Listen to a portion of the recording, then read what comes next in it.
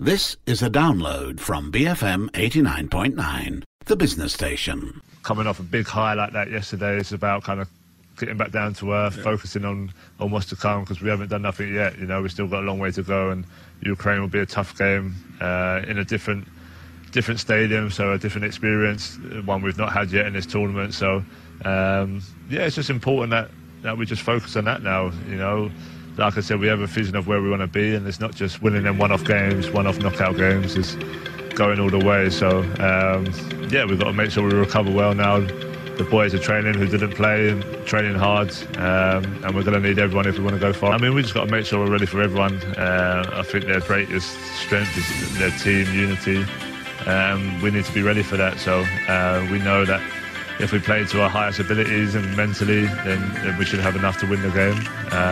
But it's knockout football, anything can happen, so we've got to make sure we're ready. On the Ball on BFM 89.9. Harry Kane speaking after the Germany win, looking forward to the Ukraine. It is quarter-final weekend. Oh, what a tournament it has been so far. Possibly the best ever Euros.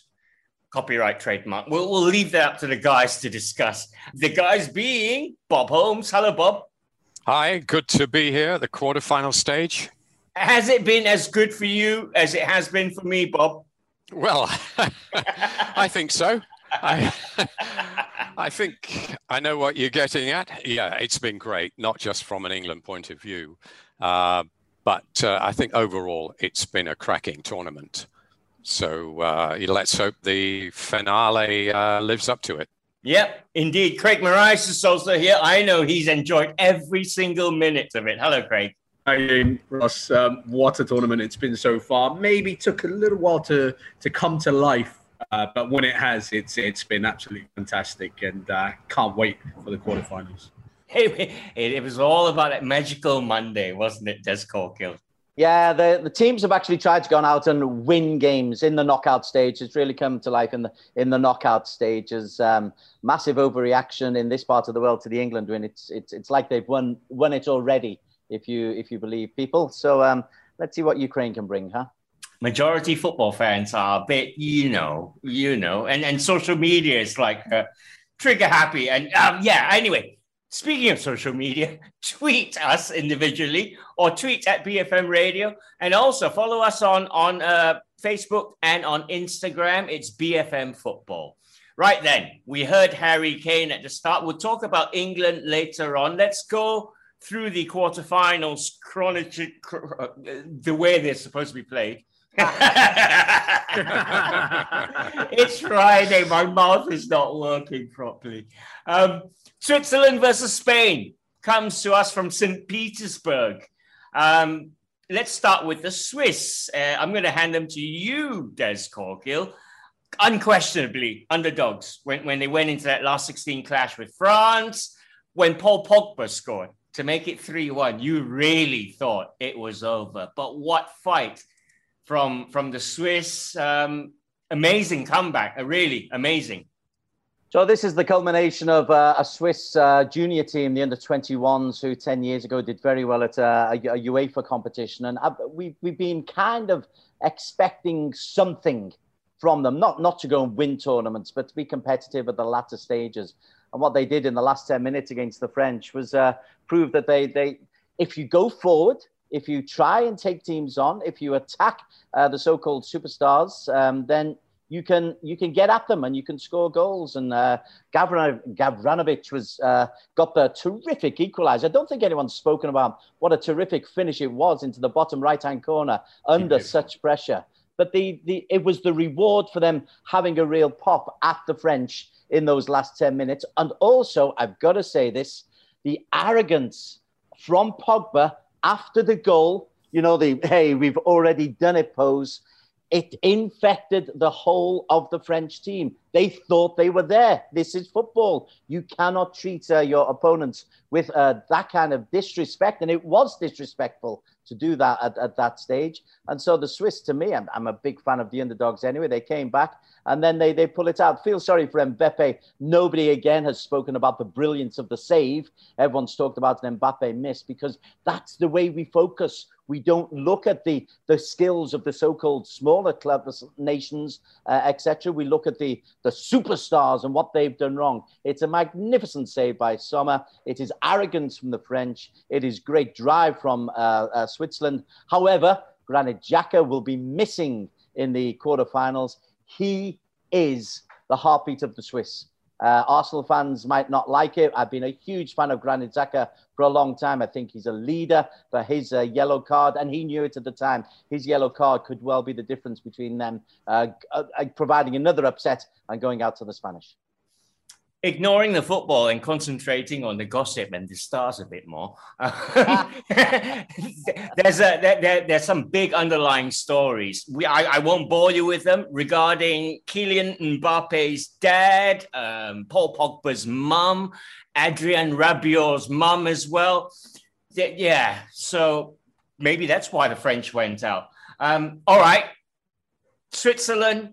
Who can count them out after what they did to France, really? But the Spanish, Bob Holmes, are firing at present. 5-3 success over Croatia, taken to extra time, but they just put their foot down in extra time. And it was so nice to see Alvaro Morata bang one in. Yeah, the team that couldn't score have scored 10 in 2 games.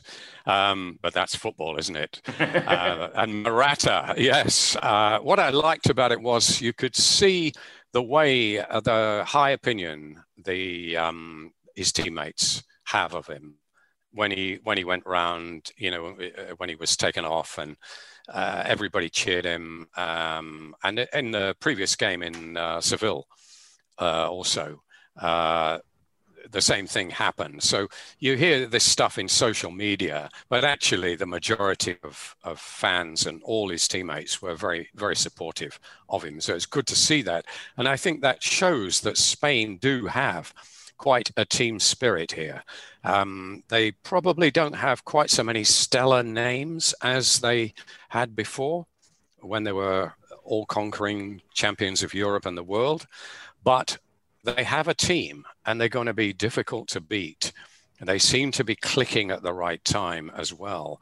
And I'd have a bit more hope for Switzerland had they not pulled off quite such a heroic win in the last round. I think that's got to take something from them. Obviously, Xhaka, being a man of the match, the inspiration and everything, he's a huge miss. And but I think, lightning can't strike twice in the same place kind of thing. Asking them to beat another highly fancied team again without their main man just a few days after having done it is probably a step too far. So, I think Spain should win this comfortably. I'd just like to say that Switzerland, although it's right in the heart of Europe, they have traveled the most of any country, 15,000 kilometers and counting. So the idea of them being knackered from jet lag and in and out of hotels and immigration posts and what have you, doesn't seem to be holding up, does it? And Wales were the second most traveled team. I think Wales would have overtaken them if they'd stayed in. If they'd stayed in. Yeah. But remarkable. So what a performance. And I'd just like to highlight Seferovic, who was one of the early stars of that team that won the actual World Youth Cup, as it was then known. He was reckoned to be quite a star in the making. And like many Swiss names, he's of Bosnian origin. I think Switzerland owe quite a bit unfortunately, to that situation in Yugoslavia 20 odd years ago, when so many people left and a lot went to Switzerland. And his parents are Bosnians. And he was a wonder boy and never quite made it, and went to a lot of clubs, never quite clicked, got more yellow and red cards than goals. But finally, he's at Benfica and he seems to have settled down. He's 30 now and he looks the business, doesn't he? Yeah. He looks a genuine striker of real quality. So Spain have got to watch out for him. But I would say Spain should win this comfortably. Yeah, they're raging favourites, this one. It is a midnight kickoff from St. Petersburg, Switzerland versus Spain. The clash of the titans is Belgium versus Italy. It's 3 a.m. It's from Munich. Both nations looking for a 15th successive victory in the competition. The Belgians, Craig Marias, how good or not impressed have you been? I wouldn't say I've been overly impressed with them, considering the kind of talent that they've got at their disposal. I think the last game I was a little bit disappointed against Portugal. I expected a little bit more from this Belgian side, and maybe that's being a little bit too hopeful and expecting too much. I mean, it's the knockout stages after all. It's all about getting through. They did that, but I just think there's something missing in that team. Defensively, I don't think they're as solid as they should be. I think they can be got at. And it's a big worry for them. I mean, I look at that and, okay, you got Courtois in goal, but then in front of him, it's Alderweireld, it's Vertonghen, not exactly rock solid as they were 4 years ago. And then you've got, the likes of either the Marlon, who plays in Japan, and you got Denea. It's not a defense that's going to fill you with a lot of hope. So I think that's the weakness. Add to that, Martinez is not really known for his defensive work either. So it's all about how much or how many they can score when they get to these stages, and that is severely hampered by the lack of KDB and Hazard. If you read the reports, neither of them trained last night. So it is a bit of a worry for Martinez going into this match. It's such a big match against a side who have, arguably been the best in the competition so far. Italy, I think, have surprised many. I think Bob did tip them at the start of it, to be honest with you, to be the dark horses of this competition. So I think they've lived up to that tag. For me personally, they've been the best one so far. But Belgium, without Eden Hazard, without Kevin De Bruyne, I worry just a little bit. I know they've got capable players that can come in their place. I'm not disputing the fact that they do have quality, but they don't have that kind of level of quality that Eden Hazard and Kevin De Bruyne bring to that side. Yeah, it has to be said. The Italians are the more eye-catching side, certainly in their run to the quarterfinals, but they needed extra time, Des Corkill. Federico Chiesa, Matteo Pessina scored in extra time to send Italy through. I mean, we've heard that Belgium missing De Bruyne and maybe Eden Hazard as well would be massive for them. I was reading it might be ankle and thigh injuries, so they can't be taken lightly. But then the Italians, do you think the subs have played themselves into starting roles, or do you not tweak the winning formula? He's been very consistent throughout all of this win, and that he loves the Berardi Immobile Insigne to start. And it's kind of like he's bringing on a second forward line around about an hour into the game. It's the modern way with the 5 substitutes and the 6 ridiculousness. Once you get into extra time, you can change literally half a team. And that's what he's doing. He's playing that front three for an hour. They're buzzing around and they're causing all kinds of problems, supported from midfield by a combination of Verratti or Barella or who's the boy who scored the goal? The boy... Yeah, Locatelli.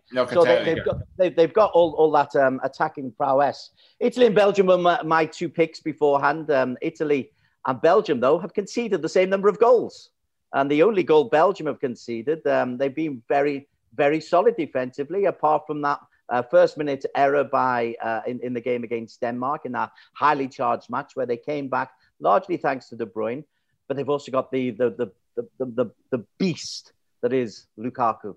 If they can feed Lukaku, if they can feed the beast is good enough to take on Chiellini if he's fit and Bonucci. So I don't think this is quite the Italian victory that I think many are predicting. I think Belgium could push them all the way. If De Bruyne can play half an hour, if De Bruyne can get on the field for not start, but come on for the second half or so, then I think they've got a chance. They miss De Bruyne far more than they would miss Eden Hazard, because Hazard hasn't quite He's not been part of the Belgium team for a while, so it's a bonus that he's coming in, but they've missed De Bruyne. But Italy to struggle, Belgium to take this for me.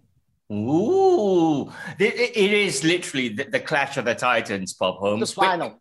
It should be the final. It should be. I mean, the second part of the draw is just crazy heavy, or rather the first part of the draw. So, Bob, who are you leaning to, Belgium or Italy here? It's a tough one. Yeah, Italy. I think the likely absence of Hazard and De Bruyne probably swings it. I mean, I think that Roberto Martinez must have been dreaming of Kevin De Bruyne's laser-like diagonals splitting Bonucci and Chiellini at the back and Lukaku running onto them. And that doesn't look as if that's going to happen, unless perhaps for 10 minutes or so. I think if I don't know the state of De Bruyne's injury, but I think he'd have to be in pretty bad shape not to be on the bench for a final throw, should he be needed. Hazard, less important, as Des says, but he's got a kid brother, hasn't he? He's actually got many kid brothers. Well, he has. And the youngest one is supposed to be the best of the lot. He's only about 14. Yeah. Yeah, great goal, wasn't it? Great goal. But no, I worry about the Belgian defence, and I think that Italy have got something a little bit different. They've got a great team spirit. They haven't got the big superstars. You know, with the Italian teams, we used to think of the guys from Milan and Juventus. Now they've got 3 from Sassuolo, which they used to be. Most people, I think, have never heard of them. They used to be in the almost permanent residence of Serie B, but they got promoted a year or two ago. And now they're providing 3 players, including Locatelli, to the national side. And I think the fact that Mancini has drawn from so many different clubs, there aren't the cliques, the traditional cliques and all that Italy used to have. A great team spirit. It's obvious to everyone seeing them. And they play like a team. And then there's this interchangeability, which Des mentioned. And Mancini seems to be handling it all very, very well. And when you look at Roberto Martinez, as Craig said, you know, not renowned for defensive attributes. And I think the 2 managers, I would go for Mancini. If it comes to a tactical battle between the 2 managers, I would say Mancini would come out a winner. All right. Italy's last defeat came against Portugal in September 2018.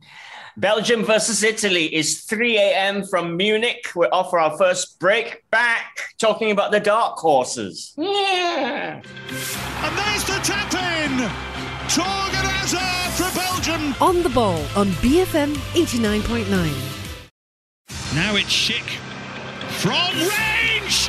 Oh, it is a thrilling goal. It is one of the great Euro goals. On the ball on BFM 89.9. Here we are, Bob Holmes, Craig Marais and Des Corkill previewing the Euro quarter-final weekend. No sleep for 2 more days, and then you can sleep as much as you want Sunday or Monday. Don't worry about it.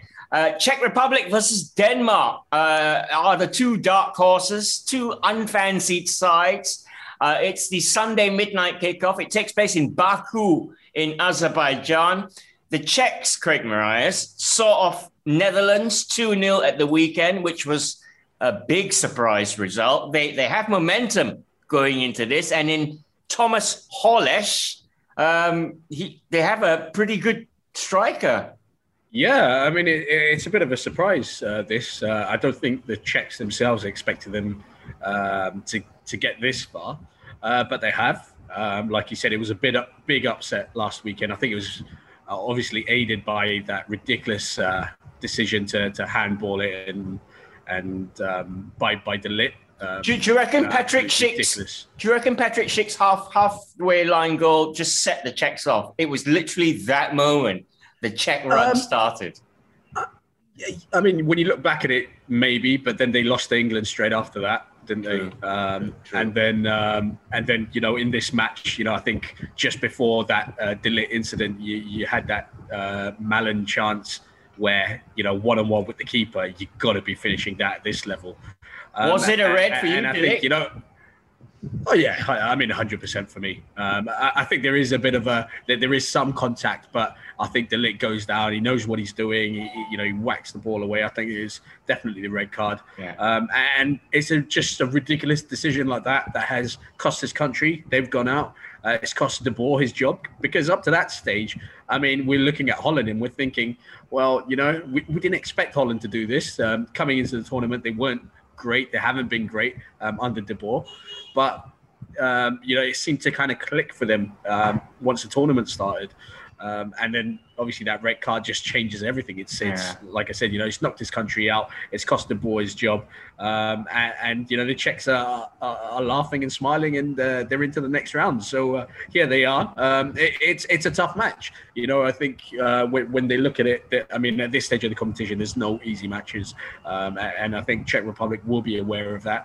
I don't think there's a lot in it between them and Denmark. But just the fact that Denmark obviously have that emotional, the emotional thing to kind of spur them on in this tournament, I think that plays a major factor. However, people might deny it. I think there's obviously something to it. But I think this will be a really cracking match. I really do. I think it's two countries, two teams. They're about on the same kind of level. And it's about which one turns up on the day. I think Denmark, like Czech Republic, have players that can make a difference in this match. You talk about Holles. I think he's really come to the fore. In the last game, but then you're ignoring your Schick, Souček. I mean, we've not even talked about him in this tournament. Probably doesn't have the same kind of role that he does at West Ham, but he's still a threat nonetheless. Captain Darida, Captain Darida has been immense as well. Yeah. I mean, they have players that have stepped up.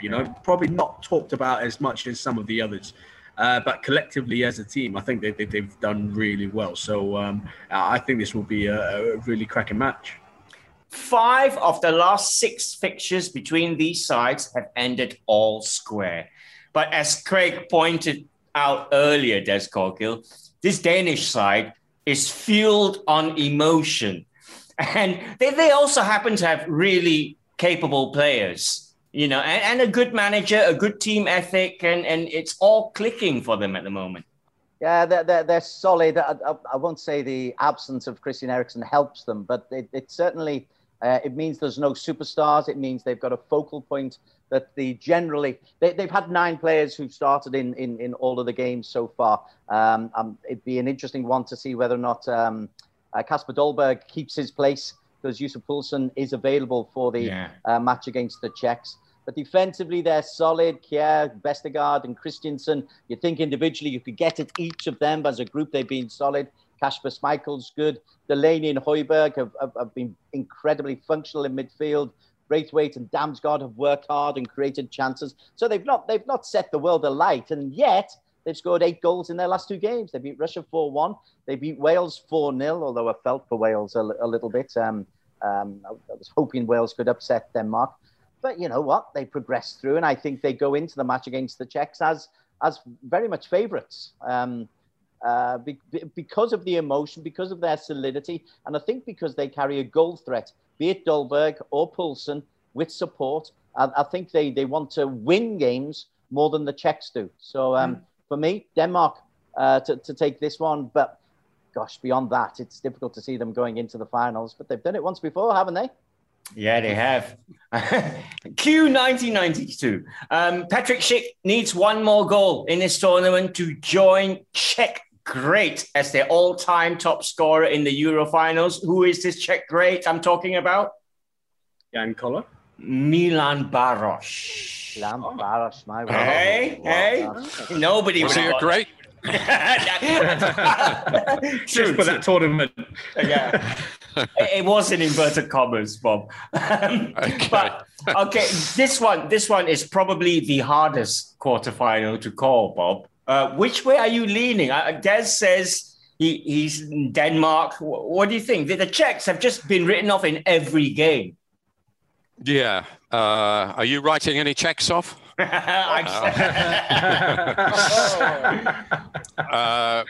Denmark are on a roll, and you wonder whether they can keep this going. But the fact that they did so famously and won the tournament, having come off the beach in about 1980 something, wasn't it? 92. Shows that you can keep such a thing going for 7 games, 6 or 7 games. That's all they've got to do. So yes, they have that spirit. They have that unity of purpose. The only thing is the fact that the game is being played a long way away. It means that the number of fans won't be quite as high as it could have been. It's in Baku. There won't be many Czech fans there anyway, because you don't see that many, except at Wembley. There are a few. So they won't have really the support of the crowd, I don't think. But I think they've got enough themselves. They are actually ranked 10th in the world. I was surprised. I actually thought that Czech Republic might be ranked higher than Denmark, but it's nowhere near. Czechs are 40th in the world, and when you remember that England beat them 5-0 a couple of years ago, it shows that they've made some improvement to get this far. But I was looking at Schick, and of course he's been one of the stars of the show and scored the goal, which almost certainly will be the goal of the tournament. But he's not scored that many in the Bundesliga. He's only scored 22 goals in 2 seasons. I mean, it's not bad, but it's not earth-shattering, is it? You might have expected more. And you wonder whether anybody will come in for him with a big check, at the end of the tournament. Perhaps not. That doesn't always work, does it? Gerard Houllier tried that after a certain World Cup when he was managing Liverpool, and Arsene Wenger has done it. United did it with Karel Poborský, remember? Yeah. On the strength of 1 goal. It was a wonderful goal, but he was a flop. He wasn't a bad player, but he flopped at United. Poborský. Most of your fellow United fans thought he was a flop. Yeah. Anyway, back to the game. I think Denmark have got enough about them. They can score goals, and I think they've got strengths in important areas. I mean, you've got a very good keeper in Kasper Schmeichel. Højbjerg has shown that Jose Mourinho can still spot a player. He was a bargain buy for Spurs. I don't know how come he was missed, but he's a very, very good player. He's been outstanding in this tournament. I think they just have a little bit too much for the Czech Republic. But that said, it could be a very good game. Yeah. I mean, on paper, this looks like the one to miss if you're going to miss one. But actually, having said that, I think it could be a very, very close game. But I take Denmark to just edge it. Martin Braithwaite's late strike against Wales was his 10th international goal and the first at a major tournament for the Barcelona forward. Still sounds weird saying it. Right, we're going into the break now. When we come back, we'll talk about England, but we'll try and keep our heads. Stay tuned. Damsgaard! Brilliant! Lift off for Denmark! On the ball on BFM 89.9. Back to Grealish again. England could be in here. This over Saka. Sterling, they are in here. Sterling at Wembley again. On the ball on BFM 89.9. And here we all are. Craig Marias, Bob Holmes and Des Corkill joining me this lovely Friday evening. Lovely because it's football on tonight. We're previewing the Euro quarterfinals. It has been a top hole tournament, as they say in the business. Tweet us. Find us individually on Twitter or tweet at BFM Radio. Also, follow us on social media, BFM Football on Instagram and on Facebook as well. Ukraine versus England takes place in Rome because all roads lead to Rome. Who's going to do the Ukraine? I think I'm going to give the Ukraine to Des Corkill to start off with. Andrei Shevchenko has gone under the radar. Des Corkill. No one fancied him before. Even now, I kind of forget he's their manager. But he's a Ukrainian great. He scored goals for fun. He really did. And somehow he's dragging his country through this tournament. I wouldn't say dragging. Maybe I would actually. Yeah, they are surprised, but they have players who score goals. Yarmolenko, I think, has been very, very impressive. The Yaremchuk also up there. The Zinchenko goal against the Swedes was top draw. So they've got players who know where the back of the net is. They defend not particularly brilliantly, but they're if you can stereotype, there's ruggedness about Ukraine. I think they've got to be concerned, though, because England have already won this competition. I think that's clear for everybody to see. You may as well just hand over the trophy when the teams meet in Rome, because it's a surefire conclusion. At least all of southern England, most of Malaysia, vast swathes of Southeast Asia have gone for that. Ukraine, you would expect England to beat them. England have got better players. They played at a better level. There's a good team ethic about England, but Ukraine, a rock-solid team. I was just talking about how Denmark have been very consistent in their lineup. Ukraine have been exactly the same. They've played the same back four right the way through. They've just made one change in central midfield up front in support of Yarmolenko and Yaremchuk. They've changed things only very, very slightly. So they've got a team that they believe in. They've dug out wins against Sweden. They had that comeback against the Netherlands. They dug out the win against North Macedonia. On paper, this is straightforward England. For Ukraine, the consistency that they have, probably the fact that they are the underdogs, the fact it's not being played at Wembley, which will take away the atmosphere that did surround that Germany victory.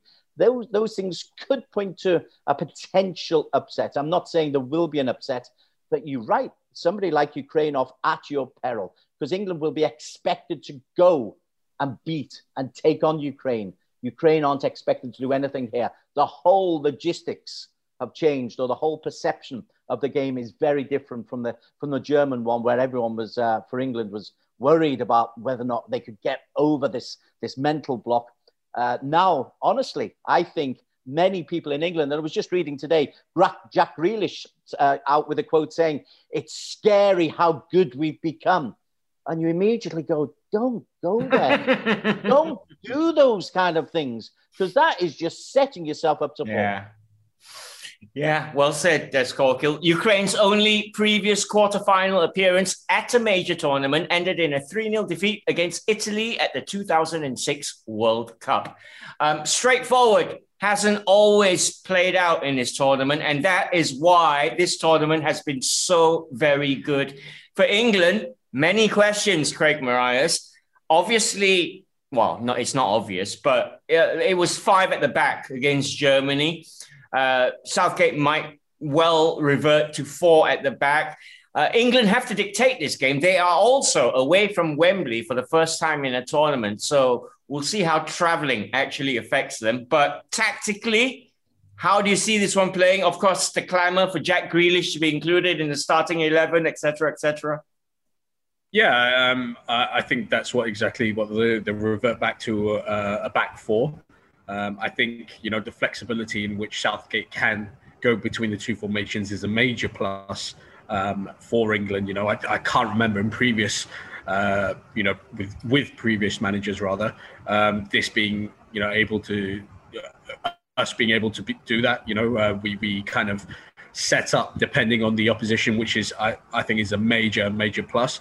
The Jack Grealish thing is it's a bit of a weird one, because he's, everyone's clamoring for him to be in the starting 11, and I get that, I really do. But him coming off the bench and making the kind of impact that he does also has something to it. Now, I'm sure Jack Grealish wants to play every game. He's the talisman for Villa. He starts every game as long as he's fit. But in a side like this, I think, with the likes of, Sterling's undroppable, Kane's undroppable. It's just that one position in the attack, which is more or less up for grabs. And you've got like 4 players going for that position. You've also got to remember, Mason Mount is back with the team, back training. He didn't really have a lot of training leading up to the Germany game. If any, Man United's new £75 million man hasn't had a run out yet. Yeah, he's come off the bench for a few minutes, but he's not started a match. Like I said, the depth that England have is scary. We haven't even started to mention about Phil Foden, Marcus Rashford, and all that. But it's that one position that most of them are going for. I'd like to see Jack Grealish start. I'm not going to lie. I think he deserves it. He played really well in the game against Czech Republic. Played really well off the bench against Germany, and yeah, I think form like that, it should be rewarded, and he should be getting a start. I don't think this is I get what Des is saying. I think there's a lot of hype, and the expectation level, not only in England but in other parts of the world, has increased with England, and rightly so. Though there is a reason for it. we haven't just beaten an average team; we've beaten Germany, and with performances like that, you expect.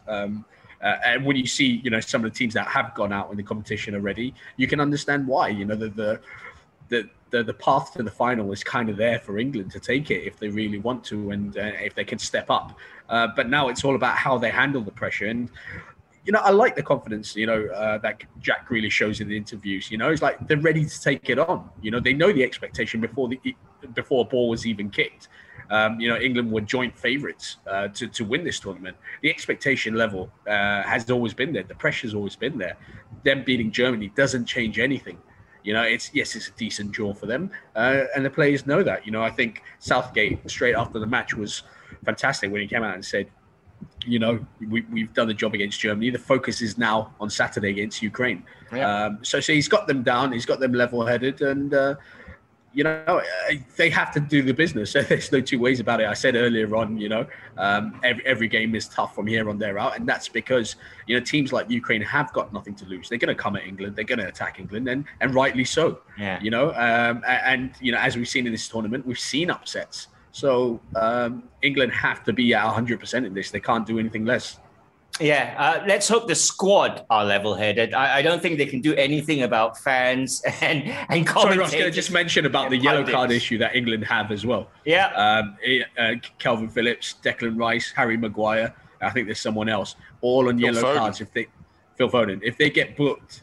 But doesn't it get wiped after this round? Yeah, but if they get booked, they miss the semi. They'll miss the semi. They'll be available for the final. So they need to get through this game. Yeah. All right. English overconfidence is another opponent, but Gareth Southgate actually received a lot of bad press just for that lineup, Bob Holmes, against Germany. Everyone was saying negative. I even read some tweets saying, he picked a lineup for a draw, but got a win. Yes. He loses even when he wins. But he is very cautious by nature. I think he's the ideal manager to dampen expectations right now. So that's a good thing. But I think one of the reasons that they are so high is the draw and the fact that this is virtually a home tournament for England. I mean, it's hard not to call them the host nation. I mean, if they go all the way, they will have played 6 out of 7 games at home at Wembley. And now that, for a tournament they're not officially hosting, that is some advantage. So there's only this one game in Rome, which is not a million miles away, to negotiate. And I think that the fact that the draw, England have been in the easier, inverted commas, half of the draw as well. And if they win this game, they play either Czech Republic or Denmark. Again, not, the heavyweights of the competition.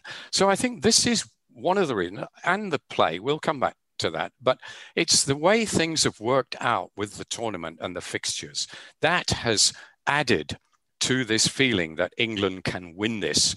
They'll never have a better chance. They never will, because they're not going to be hosting it again like this in a few years, for many a year. And it is a huge advantage.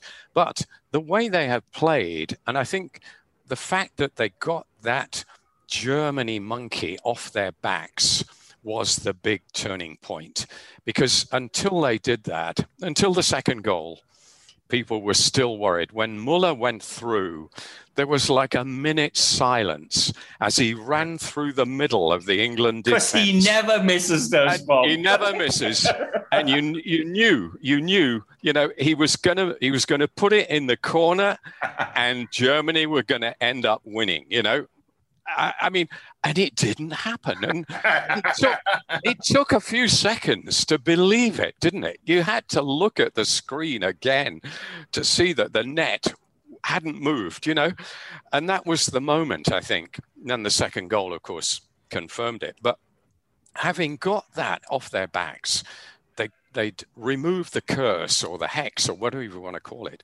I mean, it was something. It was a big psychological hang-up for the fans as well as the players. They got rid of that at a stroke. And then, yes, anything is possible. And I think that is also feeding the optimism. So I don't think it's all down to arrogance and assumption. All right. It's all set up then for a humdinging quarterfinal weekend. Ukraine versus England is a 3 a.m. kickoff from Rome. Of course, we'll talk about those on the Monday show. We're off for our final break. We'll talk about some managerial moves and also the Asian Champions League next. Away from one expected challenge, Grealish goes again. Sancho's still with him. Those two have combined really well. It's Sancho with a hit! On the ball on BFM 89.9. Griezmann, Mbappe, Benzema, big chance. On the ball on BFM 89.9. And here we are back talking football. Incidentally, this is our penultimate Friday show of the season. One more. I know, but then we have a month off, and then Friday, the 13th of August, we're back for the brand new season. So, yay! Well done, Des. he's going to charge me for sound effects. You wait. Tottenham Hotspur, after showing an ex-rejection rate of very high from managers recently, have appointed their first Portuguese manager for 3 months, Nuno Espirito Santo, who of course left Wolves. Craig, is this a good one? Do you think he'll feel a bit like 8th choice or something? Oh, much lower than that. I think he's double digits, yeah. Double digits. I mean, how awkward is it going into a job knowing that they've offered it to about 9-10 managers ahead of yourself before it's come to you? I mean, you could just see even from the statement from Daniel Levy, you know, I mean, it more or less, if you read between the lines, it's like, yeah, we haven't got our first, second, third, fourth, fifth choice or whatever it is, but we've managed to get someone to accept the job. And, you know, it's just absolutely ridiculous. You know, for Nuno himself, I think he spoke to, was it Palace that he spoke to? He spoke to Everton, you know, and for whatever reasons, you know, he turned it down or they didn't offer it to him. It's weird, you know. I just think, you know, going into this, he's just doomed. You know, the fans will know, or everyone in world football will know, you know, Spurs didn't want to give it to him, but they had to because no one else wanted the job. And, you know, it'll be interesting to see how Daniel Levy backs him because he needs to back him, you know. Nuno did wonders for Wolves, but this is a different kettle of fish. This is a team that, yes, it needs a lot of rebuilding, just like Wolves, but this is at a different level. You're talking about an established Premier League team now. You know, if we go on his record, he did fantastic for Wolves in the first 2-3 years, but last season was an absolute shambles of a season for them, you know, and it'll be interesting to see. I don't think he's the right man. It's not what Spurs need right now, in my opinion. But, you know, I wish him all the best, and let's see. I mean, a lot will depend on the future of Harry Kane as well. Yeah. If he loses Harry Kane, you know, I think he's got a big job on his hands. Yeah, that is Nuno's first job, is to tie Harry Kane down. All right, we'll try it. We'll get whether the guys think they'll work or not soon. But let's run through the new managers first. Rafa Benitez has appealed for unity at Everton after he was appointed manager, Des Corkill. I know being a Liverpool fan, you have a lot of respect for Rafa. But for me, this shows not just Rafa's love for Liverpool FC, but Liverpool the city. Yeah, his kids. He left his kids in the Wirral, which is south of the city. His Spanish-born kids have got Scouse accents. He's forever been widely regarded, not only for what he did on the field for the Champions League, and but also his contributions to the Justice for the '96, where he paid £96,000 of his severance pay into that fund. He's really, really well regarded. It's been interesting watching the reaction back in Liverpool on the Liverpool Echo and the journalists there. Older fans like me or older people, we say this is fine. Rafa Benitez owes Liverpool Football Club nothing. In fact, we're in his debt because he had to put up with Hicks and Gillette as well. He had to deal with that situation where Liverpool were being just ransacked financially, as Bob's excellent book tells the full story of. So available at all good bookstores and online, isn't it, Bob? Really that's another pint book. I owe you, Des. So Rafa owes them nothing, and he's a very good coach. He's gone in and firestormed. Newcastle fans speak highly of him. Chelsea, who went in absolutely loathed but came out with the Europa League. So he's got success. He signed a 3-year contract. Moshiri, I would imagine, has said to him, or Benitez, has probably said to Moshiri, I'm not coming unless I can be in control, which makes an interesting director of football situation for Marcel Brands, the Dutchman who's been doing all the hiring and firing. I can't see Benitez taking this unless he's able to take this on as a long-term, a horrible use of the word, but a long-term assignment where he is able to select his teams, he's able to have a say on what goes on behind the scenes and build Everton. And he will hope that he can see them into the new stadium. And I think the older Liverpool fans will wish him best of luck. Hope they come second in everything. That's what we know. He will. Rafa Benitez will have big Duncan Ferguson by his side, literally shouting. But Bob, Rafa Benitez once called Everton a small club, so that's a big one to get over. But if he hits the ground running, if they win their first 4 or 5 games, then it all will be forgiven, right? Yes, it's a pity he said that, isn't it? I mean, he's since said in his statement when he got the job, he called it a great club. So it's risen from small to great without him doing anything and without even winning the Everton Cup, because they came 10th last year. So he has work to do.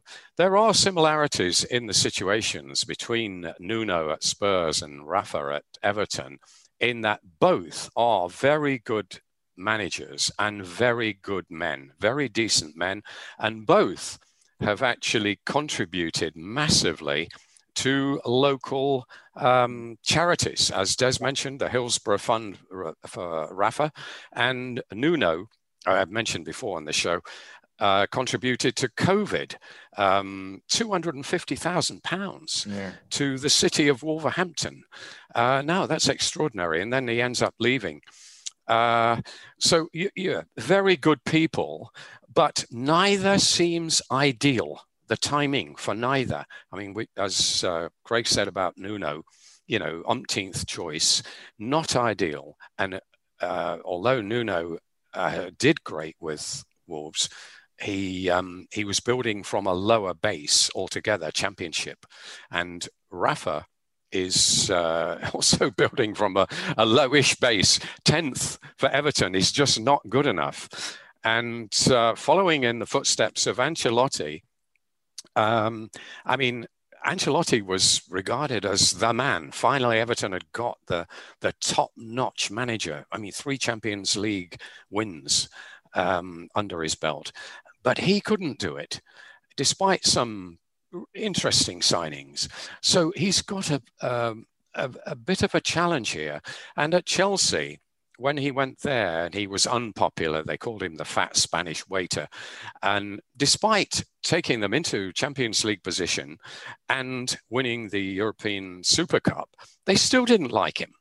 So you do have this this problem with, winning over the fans. You've got to virtually win every game from the kickoff to do it. And with those teams, with those squads, both of these two managers have got, you can't quite see that happening. All right. Well, big. There's also talk of Patrick Vieira maybe shoring up at Crystal Palace. All right, very quickly, let's cover the Champions League. We're running out of time. Craig Marias, JDT in Group G. It looks like the Asian Champions League campaign is over. Second defeat of the week against Pohang Steelers, and just wasn't good enough. Yeah, and it just hasn't been good enough. I think we've seen the gulf in quality between, JDT. I mean, obviously have dominated local football here in Malaysia over the last few years, but we see that there's still a lot of work that needs to be done. And, it'll be interesting to see how they bridge that gap. I mean, obviously in terms of facilities wise, they've arguably got some of the best in Asia, never mind Southeast Asia.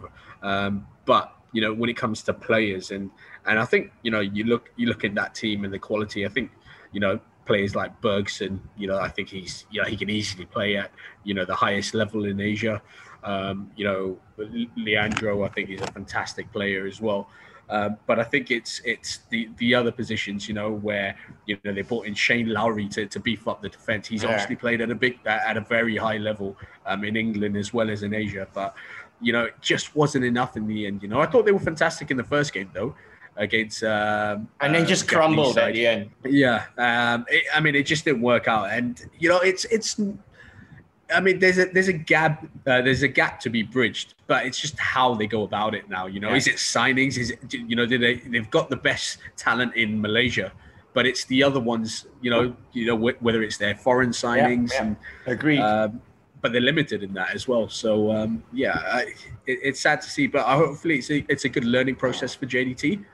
They'll build on this, and the next year that they're in it, they'll put up a better fight. Nacho looks good. Should naturalize him. I mean, the gap, very quickly, Des Corkill, the gap Southeast Asian clubs that Craig mentioned is very true. Tampines got absolutely tonked 9-0 by Hyundai, Jeonbuk Motors. Wow. And this is without Australian clubs as well? So Australian clubs decided that their domestic league needed to be finished, so they withdrew. Chinese clubs have largely been affected by COVID, so have sent under 21 teams, which explains some strange results for Guangzhou and Shanghai Port. Filipino clubs have, for the most part, been battered. Now, I was really worried about Tampines beforehand in other shows, in other stations. Singapore's league has an under-23 compulsion. You must play 3 under-23 players, which is great for the under-23 players, but it means it's a weak league. And so that when they come into the AFC Champions League, they competed in their opening 2 games. They weren't disgraced. But here, you've got guys who are playing against under-23s, suddenly coming up against the likes of Gustavo and Madhu Barrow, who's played at a decent level in England. And the gap, Johor at least are close to bridging that gap. The good thing about Johor is we know that they should be disappointed. We know that perhaps they fiddled too much, maybe bringing Shane Lowry in, much as I agreed with it at the time. Maybe it wasn't the right call because it cost them Cabrera and it cost them things further up the pitch. So with Johor, you can see, there's very definitely a work in progress. For Tampines and Singapore football, even with Lion City Sailors, you kind of go, this under-23 rule has just devastated you on the competitive playing surface. And that 9-0 was coming. I said on another show elsewhere that they've really got to be careful about the Jeonbuk game because they were competitive in the first 2, but this is an accident waiting to happen. And my God, it was a train wreck. It wasn't an accident. It was a train wreck. All right. Unfortunately, that's all the time we have to talk about the Asian Champions League. You guys have to enjoy all the football this weekend. It is going to be superb. I'm going to say thanks to Craig Marias. Thank you very much. Thanks to Bob Holmes. I know which camp you'll be cheering for, Bob. Yes, no need for explanation there, is there? I just hope everybody enjoys the 4 quarterfinals. And thank you, Des Corkill. Beware Ukraine. Come on, Ukraine. Have a great weekend, everybody. What? Be back on Monday. I know. What? Follow BFM Football on Facebook and catch On the Ball on BFM 89.9. Thank you for listening to this podcast. To find more great interviews, go to bfm.my or find us on iTunes. BFM 89.9, the business station.